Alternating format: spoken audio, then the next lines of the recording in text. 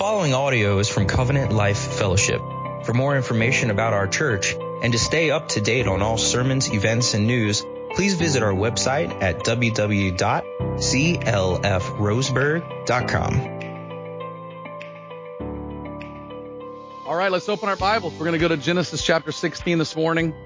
Genesis 16. Let me say something to you briefly before I jump in. Some of you have mentioned a little bit of consternation over the fact that as the church grows, you're a little bit concerned over pastoral access, pastoral care, the ability to talk with one of us. And we want you to know that, and we want this to be very clear to the church, so you can hear this. And if you're watching online, maybe you haven't catch the sermon, maybe you know some members that are not here, you should refer them to this.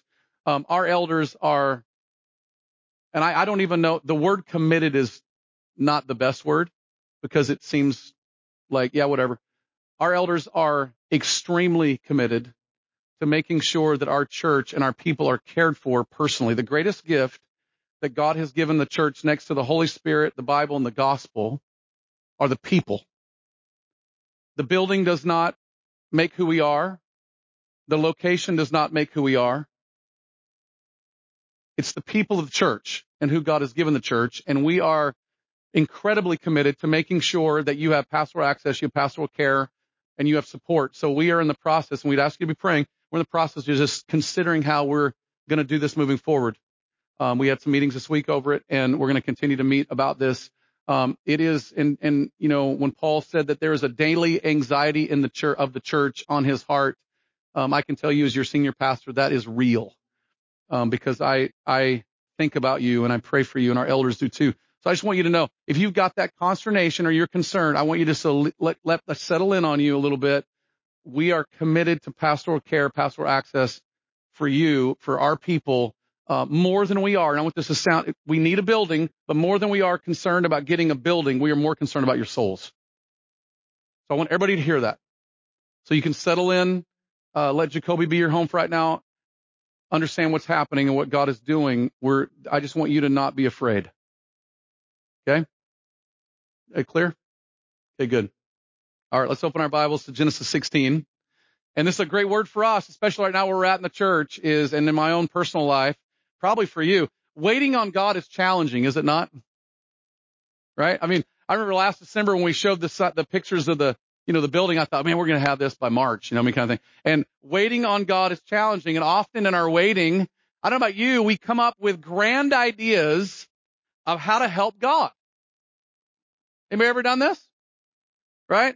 Well, when I first moved to Oregon in 1994, I traveled and preached for a living. So what I did was an itinerant preacher. So basically what happened would be I'd go preach somewhere. Somebody would tell a friend in another town, you should have this guy come preach. And they'd call me and I'd go preach for whatever they paid me.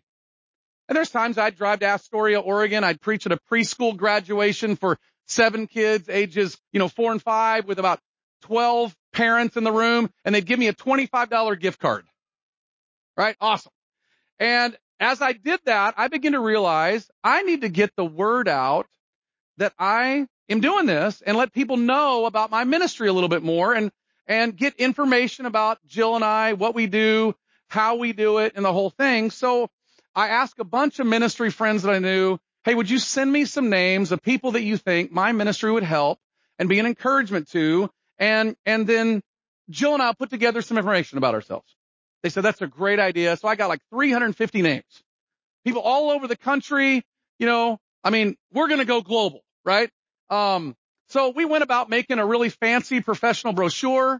We had a picture of Jill and I, which if you got Jill in the picture, everything's good. People should just say, I want those people to come because she's pretty. We need to have them in, right? A little short bio. I had some friends write remarkable testimonies like, Dave York's the real deal.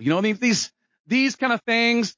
And then included in the packet, we had a cassette tape. Remember those cassette tapes? You put them into a cassette tape with, Jill's favorite sermon that I'd ever preached.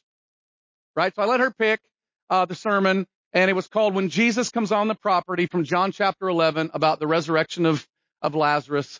And we, got it mastered, and then we had it recorded 350 different times, and we sent these packets out wherever those addresses were. I don't know, after about 2 to 3 months, we did not get one phone call back.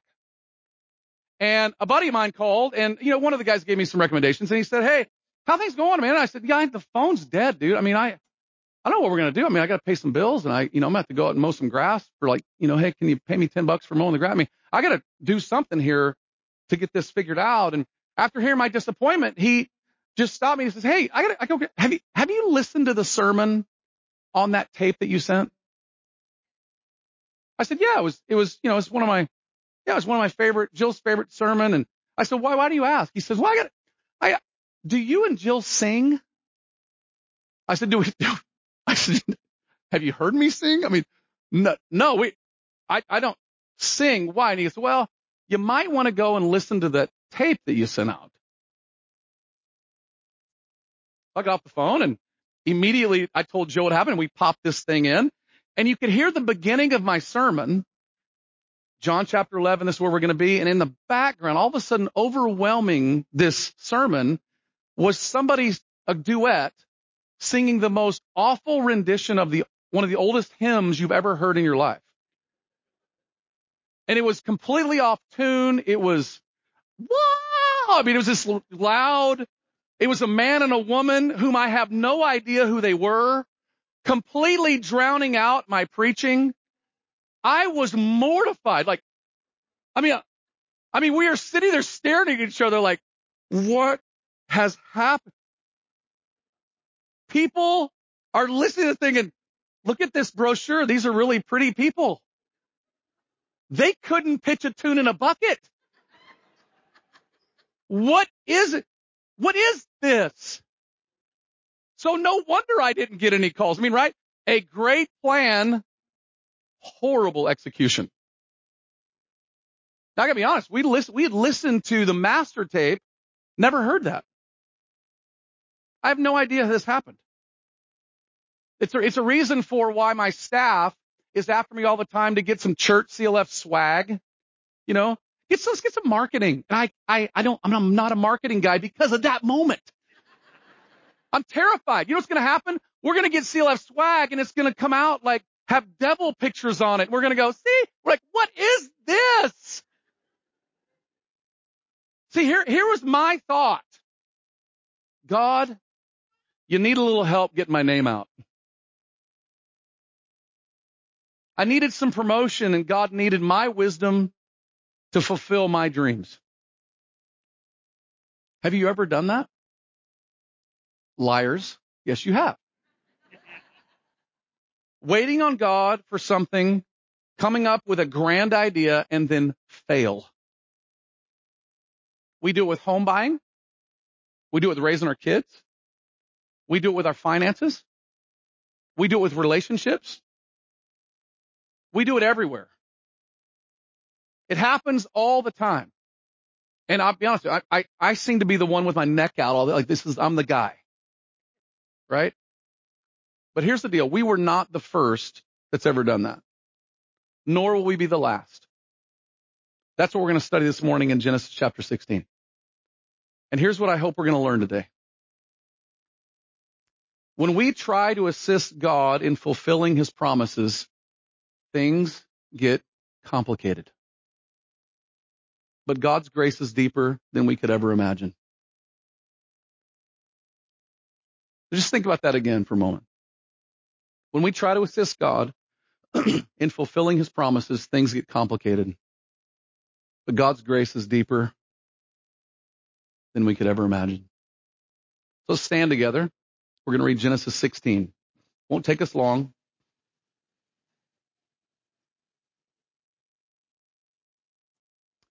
Now Sarai, Abram's wife, had borne him no children. She had a female Egyptian servant whose name was Hagar. And Sarai said to Abram, behold, now the Lord has prevented me from bearing children. Go unto my servant. It may be that I shall obtain children by her. And Abram listened to the voice of Sarai. And so after Abram had lived 10 years in the land of Canaan, Abram's wife took Hagar, the Egyptian, her servant, and gave her to Abram, her husband as a wife. And he went into Hagar, and she conceived. And when she saw that she had conceived, she looked with contempt on her mistress. And Sarai said to Abram, may the wrong done to me be on you. I gave my servant to your embrace, and when she saw that she had conceived, she looked on me with contempt. May the Lord judge between you and me. But Abram said to Sarai, behold, your servant is in your power. Do to her as you please. Then Sarai dealt harshly with her, and she fled from her. The angel of the Lord found her by the spring of water in the wilderness, the spring on the way to Shur. And he said to Hagar, servant of Sarai, where have you come from and where are you going? And she said, I'm fleeing from my mistress Sarai. The angel of the Lord said to her, return to your mistress and submit to her. The angel of the Lord said to her, I will surely multiply your offspring so that they cannot be numbered for multitude. And the angel of the Lord said to her, behold, you are pregnant, and you shall bear a son. You shall call his name Ishmael, because the Lord has listened to your affliction. He shall be a wild donkey of a man, his hand against everyone, and everyone's hand against him, and he shall dwell over against all his kinsmen. So she called the name of the Lord who spoke to her. You are a God of seeing. For she said, truly I have seen him who looks after me. Therefore the well is called Bir Lahai Roi. It lies between Kadesh and Bered. And Hagar bore Abram a son. And Abram called the name of his son, whom Hagar bore, Ishmael. Abram was 86 years old when Hagar bore Ishmael to Abram. May God bless the preaching and hearing of his word. Thank you. You may be seated.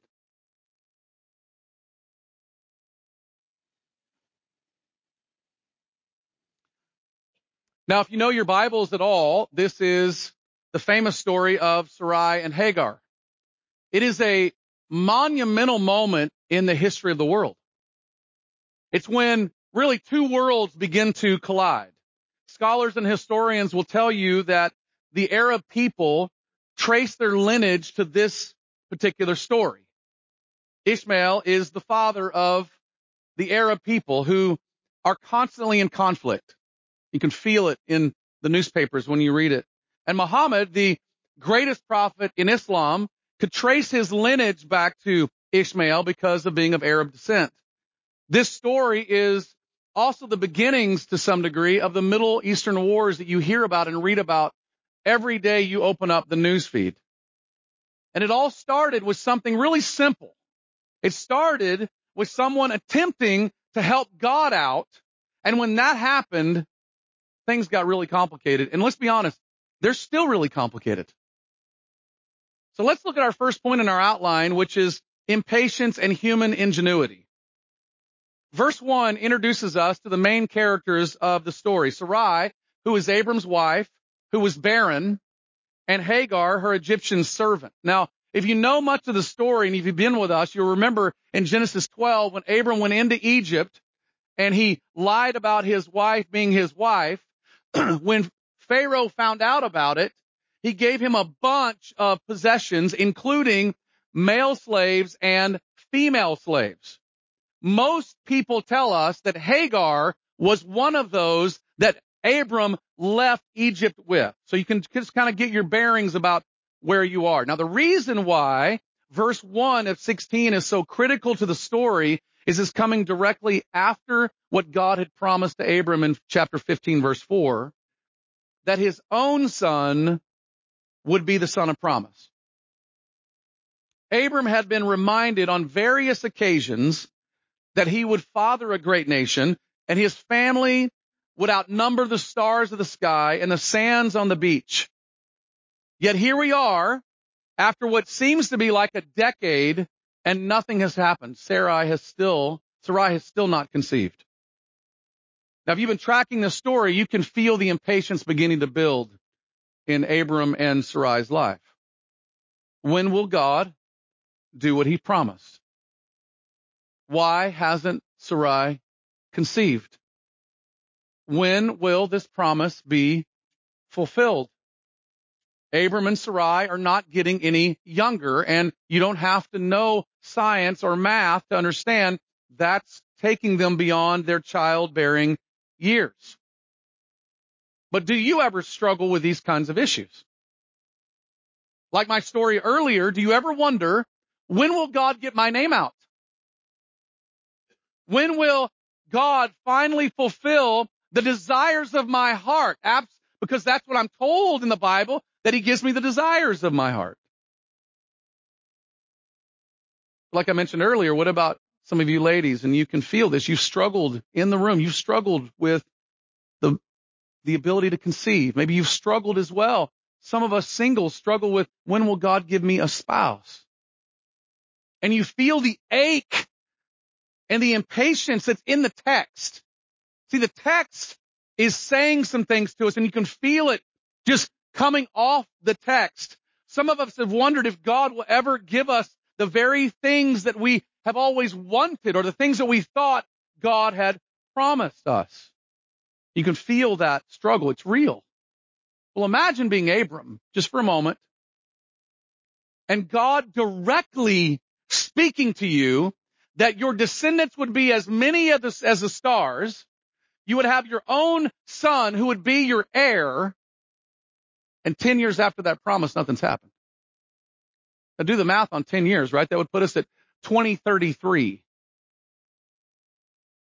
That's a long time. Imagine how much time's gone since 2013.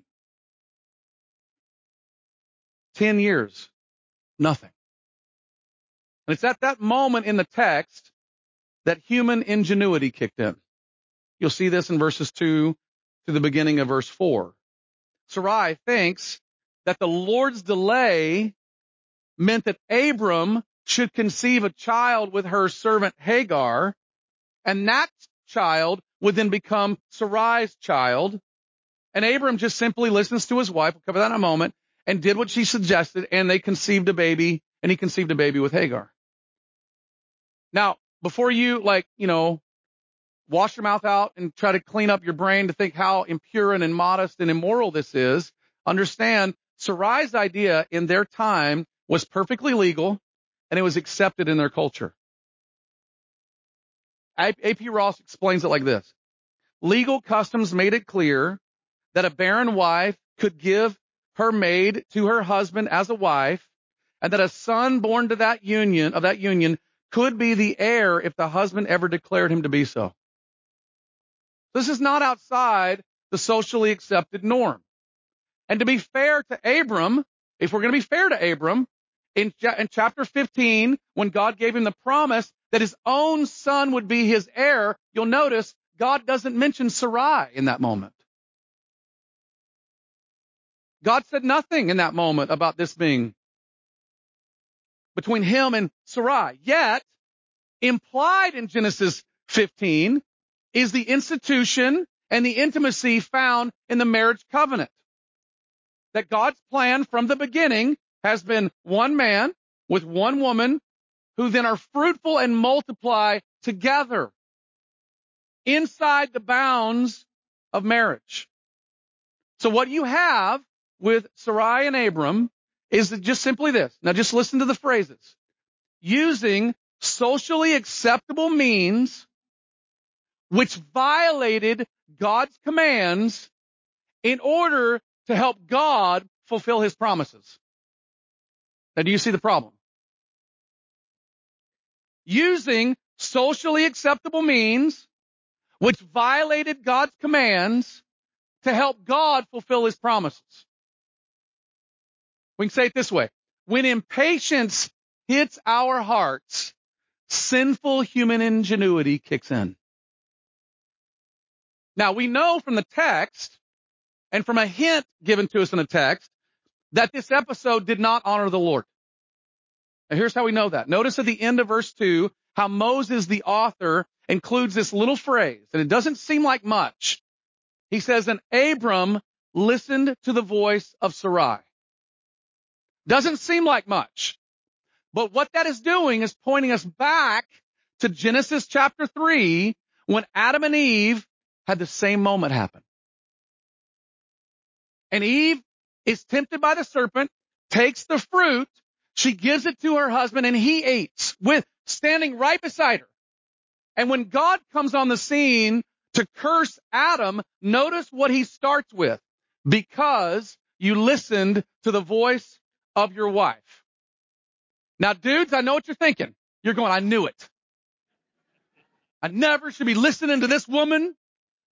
Before we get into that, right? And before all the ladies get up and walk out the door, right? Let's think about what's being stated here. In both situations, the Lord gave the men very clear commands. And the men were to give that command or share that command with their wives as the leader of their home.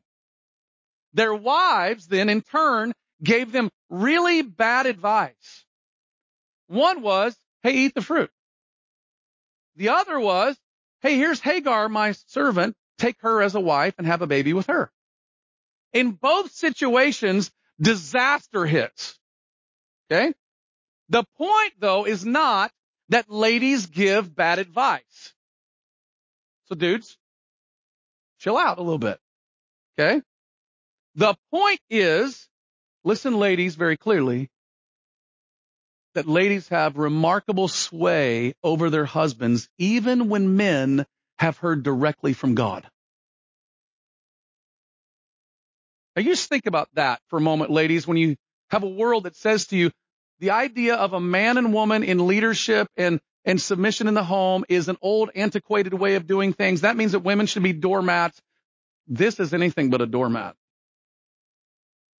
This is the most influential human in the home.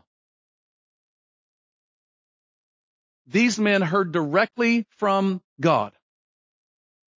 And their wives gave them bad advice. And then the men, like we do as men, followed their wives.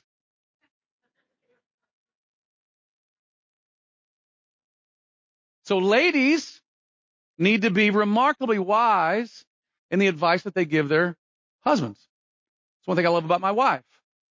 Jill understands that in the roles that I play in the world, she has to be very careful in moments of tension and challenge that she doesn't bat her eyes a certain way to lead me.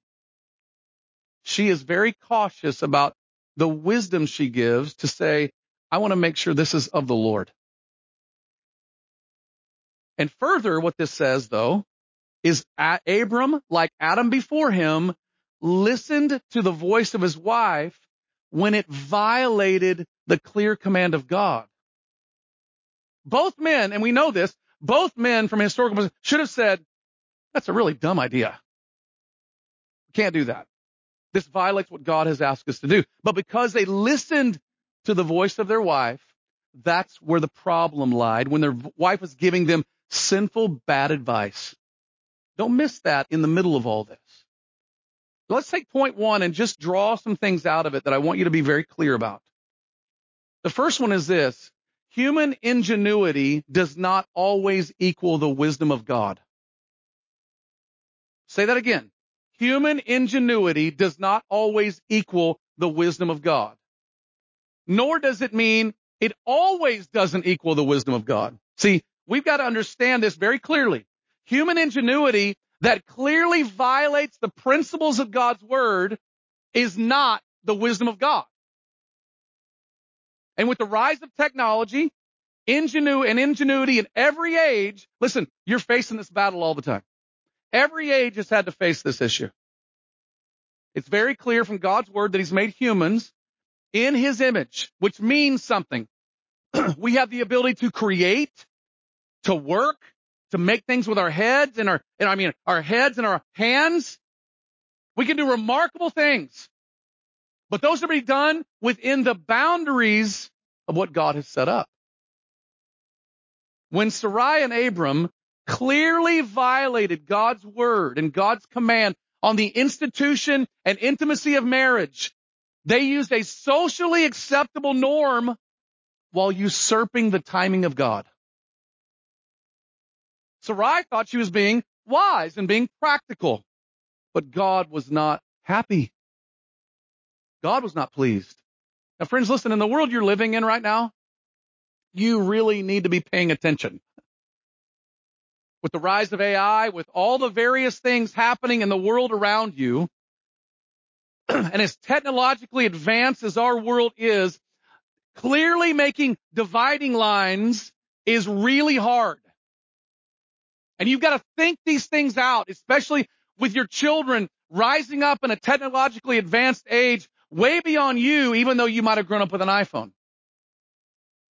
Everything from birth control methods to alternative conception methods to beginning of life care to end of life care must be viewed through a biblical lens. And we must ask really hard biblical questions. And we must weigh these decisions very carefully, very wisely, and very biblically. And listen, and they're not easy. So you may say, this is always wrong until you evaluate it biblically and you see it all the way through the whole message of God. Or this is always right until you evaluate all the way through every point of the principles of God. But it's not just in the technological world. Listen, it's in the church world. How we do ministry, how we demonstrate and declare the gospel is remarkably important in the day and age that you live in. And understanding the principles of God's word, of how we interact with people about that gospel, is remarkably important. For instance, the Great Commission cannot be completed by those who are willing to violate the golden rule. You know what the golden rule is? You treat others the way you want to be treated. There's a question for some of you that love to just be brash and harsh and rude and talk over the top of people. Is that the way you want the gospel brought to you? I guarantee you don't. Do you want to be yelled at? Probably not. Do you want to be harshly confronted publicly? No, you don't. Clear principles of Scripture. And ministry success does not mean people in the seats and the number of people that are present or based on money in the bank. Ministry success, church success, ideas of how do you know your church is accomplishing and what God has asked and being successful is based on faithfulness to God over the long haul, not just one session or segment of time. Human ingenuity does not always equal the wisdom of God. And listen, it is not nearly as important. Human ingenuity is not nearly as important as being faithful to God. But I want you to notice something else in this story that I think we've got to get settled in with. God's delays are meant to deepen our dependence upon God. Kenneth Matthews wrote it like this. Like a roller coaster, the ups and downs of Abram's faith are staggering.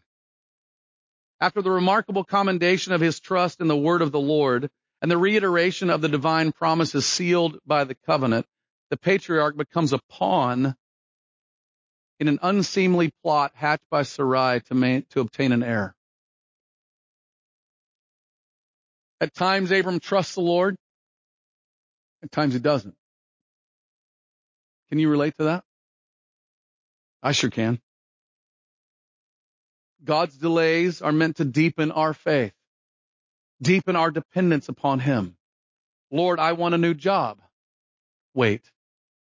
Lord, we want a new house. Wait. Lord, I want healing.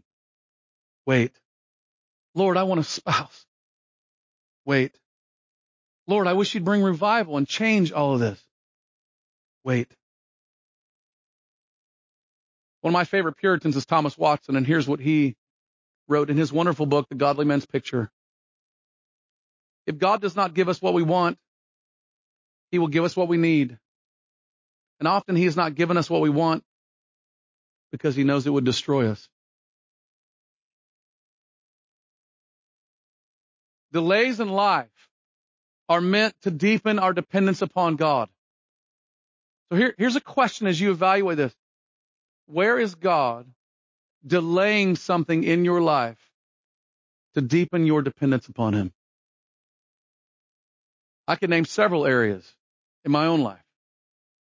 Write them down. Put them in your notes. And make it a part of your heart to say, Lord, you're just delaying this to just help me depend on you more. The second point I want to see in our outline is tension with God and others. In our story, at this point, the story shows that tensions begin to boil over. You see at first evidence in Hagar's contempt of Sarai. And this would be very natural, right? I mean, here you've got this lady, she gives you to this man to conceive a child, and you're able to conceive the child, and now you're carrying the baby for her. And there's this contempt, why are you treating me so poorly? I'm carrying a baby for you. And there's a sense of frustration, but then you see the contempt in Sarai. She literally blames Abram and hates Hagar. I gave her to your embrace. And it's like, early, take Hagar, have a child. Gives her that. It works. And then she freaks out. And we're told that when Abram kind of threw his hands up like, look, just do with her as you please. That Sarai treats her with such disdain and harshly that she eventually leaves. But then notice in verses 11 and 12 what the Lord told Hagar about her baby. And see if you don't see tensions rising even further. After telling her that the name of the baby would be Ishmael, he says this baby would be a wild donkey of a man. His hand would be against everyone, and everyone's hand against him, and he would dwell over against his kinsmen.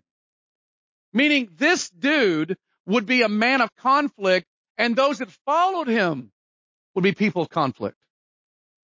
So think about the moment, as you just look at the moment. All Sarai wanted was a baby. It seems good. Yet she used a socially acceptable means to violate God's principles to speed up God's timing. And what happened? There's tension everywhere. And friends, listen, you and I still feel the tension because of this moment. And there's something in this that's really valuable to learn in the history of this moment. You'll remember when God promised a son through Sarai and Abram, that son was intended to be a blessing to all nations. Notice the intention, a blessing, a joy. What comes out of Abram and Sarai is going to just bring peace and goodwill to all men. And then notice this son, Ishmael, through Hagar, will bring what? Conflict. Tension. What a good principle to think about. When we step outside of God's boundaries, there's always conflict. Conflict within, conflict without. When we live within God's boundaries, there's blessing and there's peace. And we are at least, if possible with us, we're at peace with all people. Don't miss that. Now you have in the text, you've got tension with Hagar and Sarai. You've got tension with Sarai and Abram. You've got tension with Ishmael and everyone. Now look where it all started. Notice verse 2. It started with tension with God. Sarai blamed God for her barrenness. Now there's some truth to this in the sense of it is indeed true. God is the one who opens and closes the womb. But the language in the text is one of anger, frustration, questioning the character of God, accusing God of working against her and her desires. She's angry with God. So when you do the math on the entire scene, here's what you have. You have the promised baby did not come in Sarai's timing. So she becomes embittered with God and impatiently comes up with her own plan, believing that plan's going to make her happy. Anybody ever been there? And when her plan didn't work, when her plan worked, now jealousy and suspicion fills her heart and she blames Hagar and Abram. And the child that's conceived becomes the son of conflict rather than a son of blessing. Do you see the challenge and the concern? Do you see why impatience with God is such a big issue? This reminds me of the wisdom that a pastor years ago told me, and I was wrestling through some, as you can only imagine, you know me well, some impatience and thinking, no, this is where we are going and God is going to get us there, right? And he said to me this statement I'll never forget. He said, David, I've never regretted decisions I've made in patience, but I have been grieved over decisions I made in haste. I've never regretted decisions I made in patience, but I've been grieved over decisions I made in haste. Friends, impatience and anger with God will lead us to use all sorts of ingenious ideas and will eventually come back to haunt us and will cause conflict within us and conflict with others. And you've got to consider, if this is you, you've got to ask yourself a very serious question. Is there ever a reason to be angry with God? Now, this is a big thing in our world today that people say, I was just angry with God, no big deal. Once I kind of addressed that, saw my anger. No, that's sinful. Because you have to do some math and some thinking about this. What that means is you are accusing the perfectly all-wise, righteous God of the universe who governs all things with perfect, complete understanding from beginning to end, with perfect knowledge, and he never does anything wrong, never has, never will, and he won't ever do anything wrong, ever. And you then are saying that you're angry with God as if God did something wrong. That is an impossibility. There's no reason to ever be angry with God or angrily or frustratedly question his wisdom or his character, because he is perfectly wise, perfectly good, and perfectly righteous. And many times in our anger and our impatience with God are usually not over evil things or wrong things. It's usually over things we're not getting. It's usually over simple things. Sarai's desire for a baby was not wrong. Is that wrong for a woman to want a baby? No, that's a very natural, healthy, wonderful thing. But listen, that desire for a baby became an idolatrous ruler of her heart. Friends, you're aware that the idols of your heart and my heart are generally not sinful or evil. Many times the idols of our hearts are things that we want that are good, and we just want them too much, and we want them now. So perhaps this morning, listen, your impatience and anger with God is simply revealing the idols of your heart. What are those? List them. Deal with them before God. Confess your anger to God that it's sinful, it's wrong. It's not righteous for you to be angry with God. And then ask God to reveal to you, what does this reveal like your heart? God is not in the wrong. You are. And evaluate it. And ask God to show these things to you. Have you ever asked yourself why God is withholding them from you?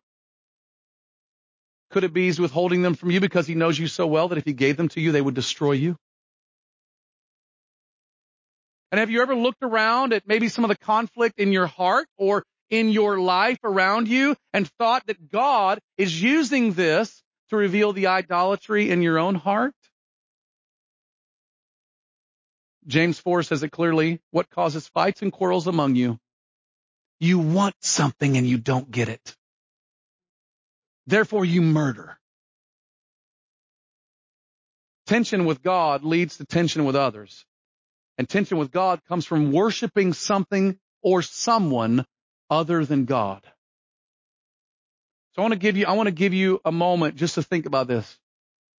You can be freed of this today by believing with all your heart that your God, listen, your God is so good that he gave you everything that he believes is for your best right now to accomplish his ultimate end, which is eternal life in your life right now. And that means what you don't have that you wish you had is not good for you to have right now because God didn't give it to you. And you can believe with all your heart that that's revealed in the wonder of the gospel of Christ. That God did not send you straight to the pit of hell for your anger over him and at him, but instead has offered his son Jesus to forgive you and show you his perfect wisdom to save you. So listen, that's you. And I just want to encourage you before God today, deal with the idols of your heart. It'll free you. I could give you myriad of idols that the Lord has had to show me. I'll be out in the foyer if you want to talk about this. It's a biggie. Third thing I want to look at, and this is the last thing, is God's grace to the outcast. Hagar, at the point of the story, is so distraught at the way that Sarai treated her that she decided to head back to Egypt. On her way, the Lord met her and gave her the promise about her son Ishmael and told her to go back to Sarai and Abram. Now, you can do the math on that one for a second and think God's telling her to go back to a situation where she's going to be treated very harshly. Now, there's some irony in the text because she's an Egyptian being harshly treated by the people of God, and in a few short years, the people of God are going to be in Egypt being harshly treated by Egyptians. The old saying, what goes around comes around, is found in the text.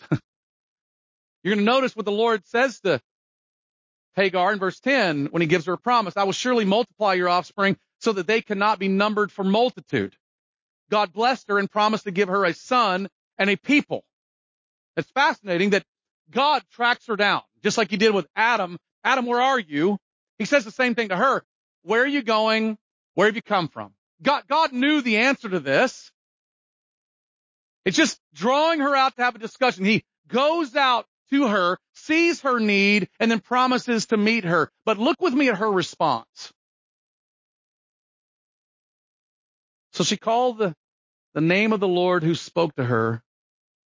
You are the God of seeing. For she said, truly I have seen him who looks after me. Anger with God begins when we believe that God does not see us. Here is an outcast servant girl, a societal nobody, pregnant, scared, running for life, going back to her homeland that she's been gone from for years, and yet God, the God of heaven, sees her. And she sees him. She recognized that God saw her situation and looked after her. God is El Roy, the God who sees. And her response is ironic in the narrative. It's ironic in the narrative. Let A.P. Ross show you the irony of the text and see if you don't see yourself in this as well. The culmination of the story provides a lesson for the whole unit. It records God's direct revelation of Hagar's and Hagar's faith response. God sees distress and affliction and hears the cry for help. Abram and Sarai should have known this. God knew that Sarai was barren. She knew that God knew that she was barren. She should have cried out to the Lord. Instead, Sarai had to learn the hard way from the experience of the despised slave wife who came back with the faith experience and the word from God, Ishmael, which means God sees. Sarai did not cry out, but took human calculations. Ever done that before?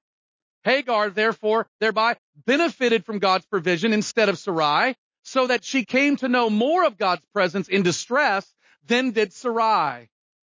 The Lord sent her back to the tense situation from which she fled, but he sent her with a message and with hope. What remarkable lessons for us. Friends, listen, in your impatience, in your frustration, do you have and know that you have a God who sees? Friend, your God sees you.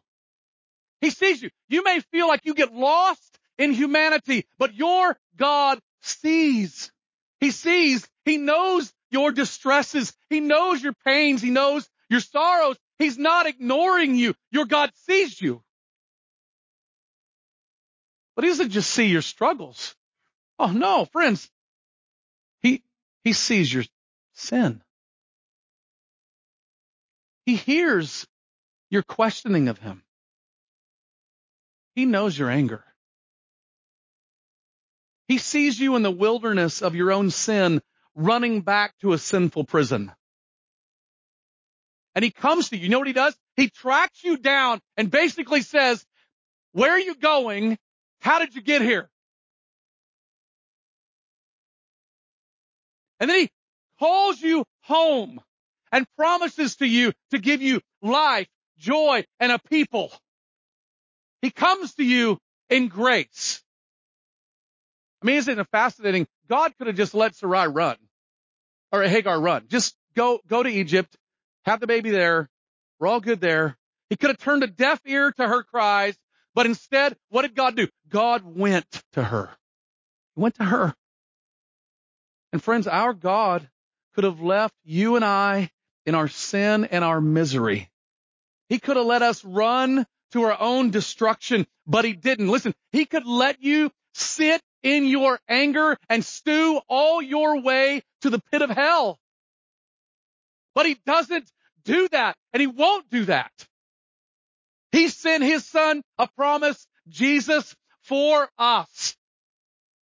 John 1:14 says it very clearly. The Word became flesh and dwelt among us, and we have beheld his glory. Glory is of the only Son of the Father, full of grace and truth.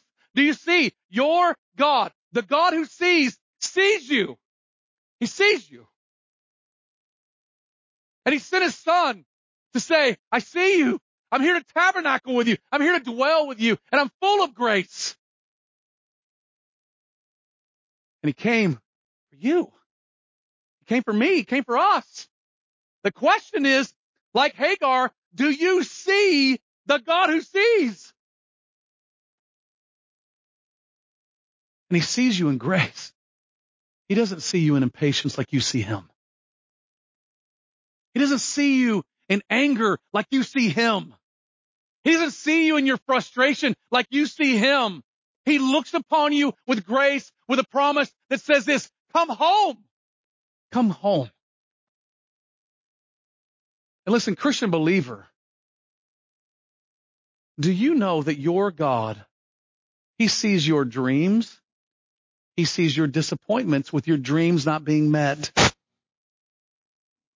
was loud. Yeah.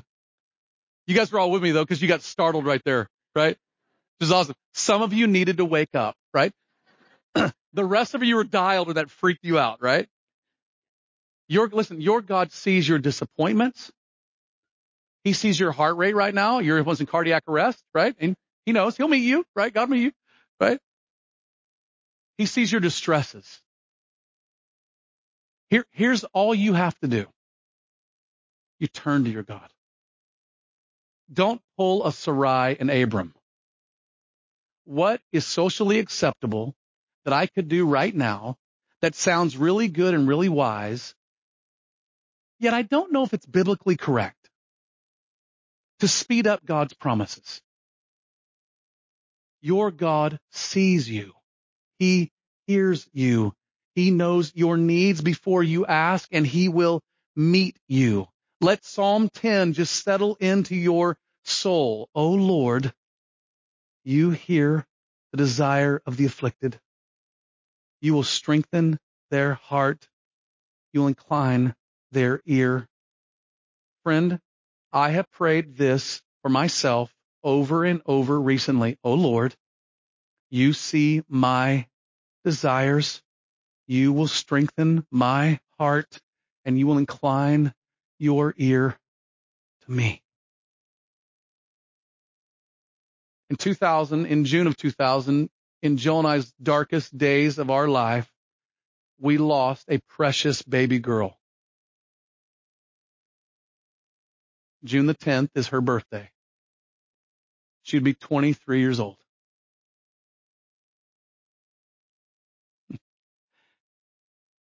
Her name is Ruth Deborah.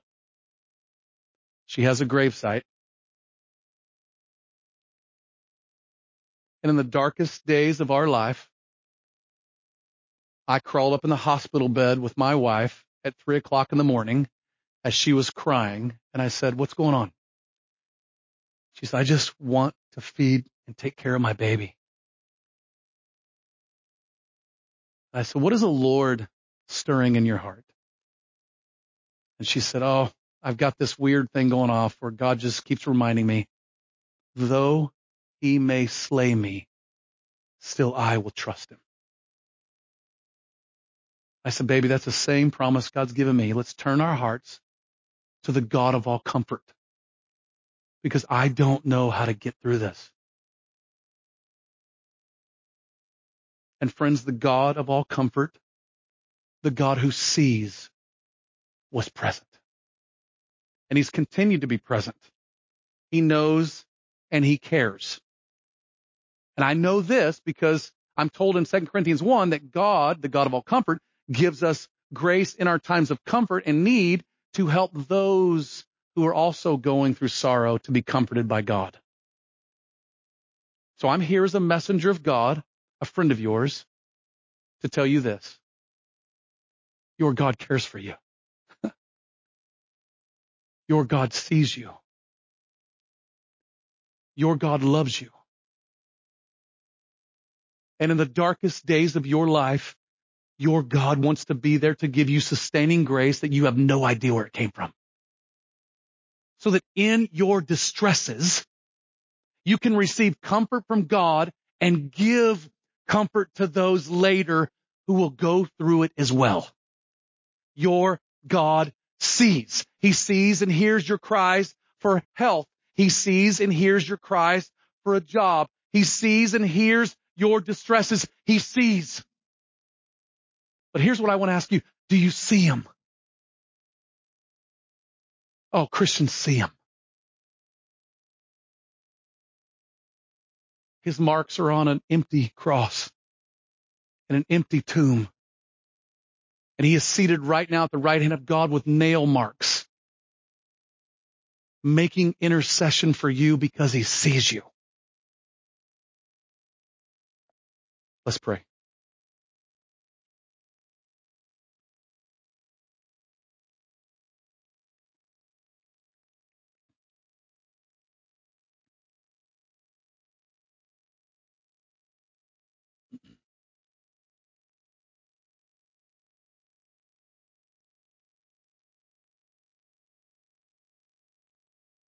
Oh God, comfort your people.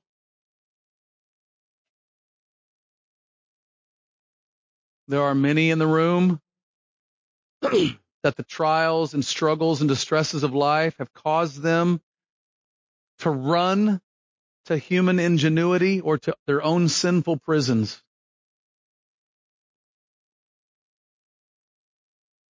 And this morning you want to set them free to the God of all grace.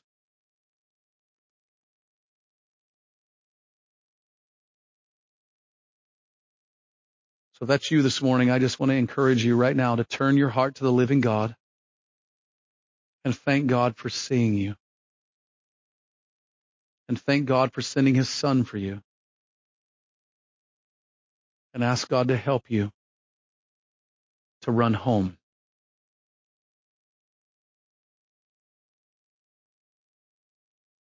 And Father, there's those of us in the room that you have, in the delays of life and the challenges of life, you have revealed the idolatry in our hearts, where we were worshiping something or someone more than you. It may not be a bad thing. It may not be sinful.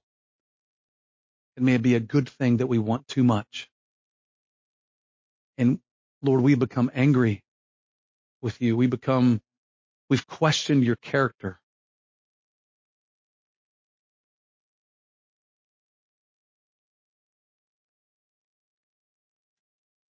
Forgive us. And like that scene with Hagar, and I can only imagine, Lord, it just feels like you picked up her chin from looking at the ground and you said, look at me. I'm the God who sees. Would you meet your people who, Lord, right now are just confessing idols and acknowledging their sin and their battle with anger with you? Would you pick up their chin and let them see the God who sees?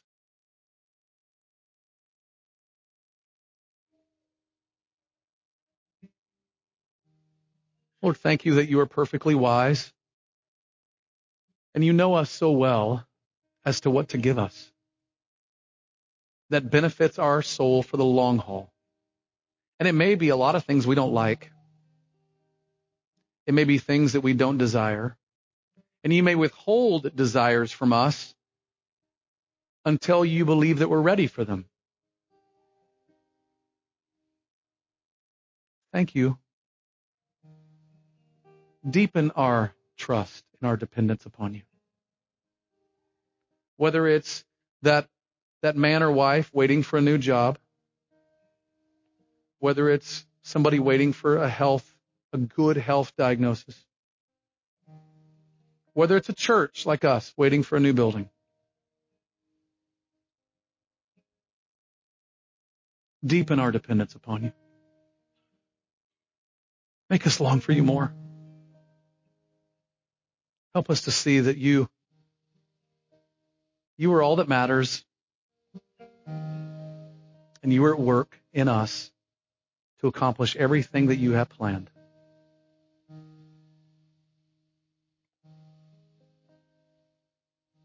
We pray this in Jesus' name. Amen.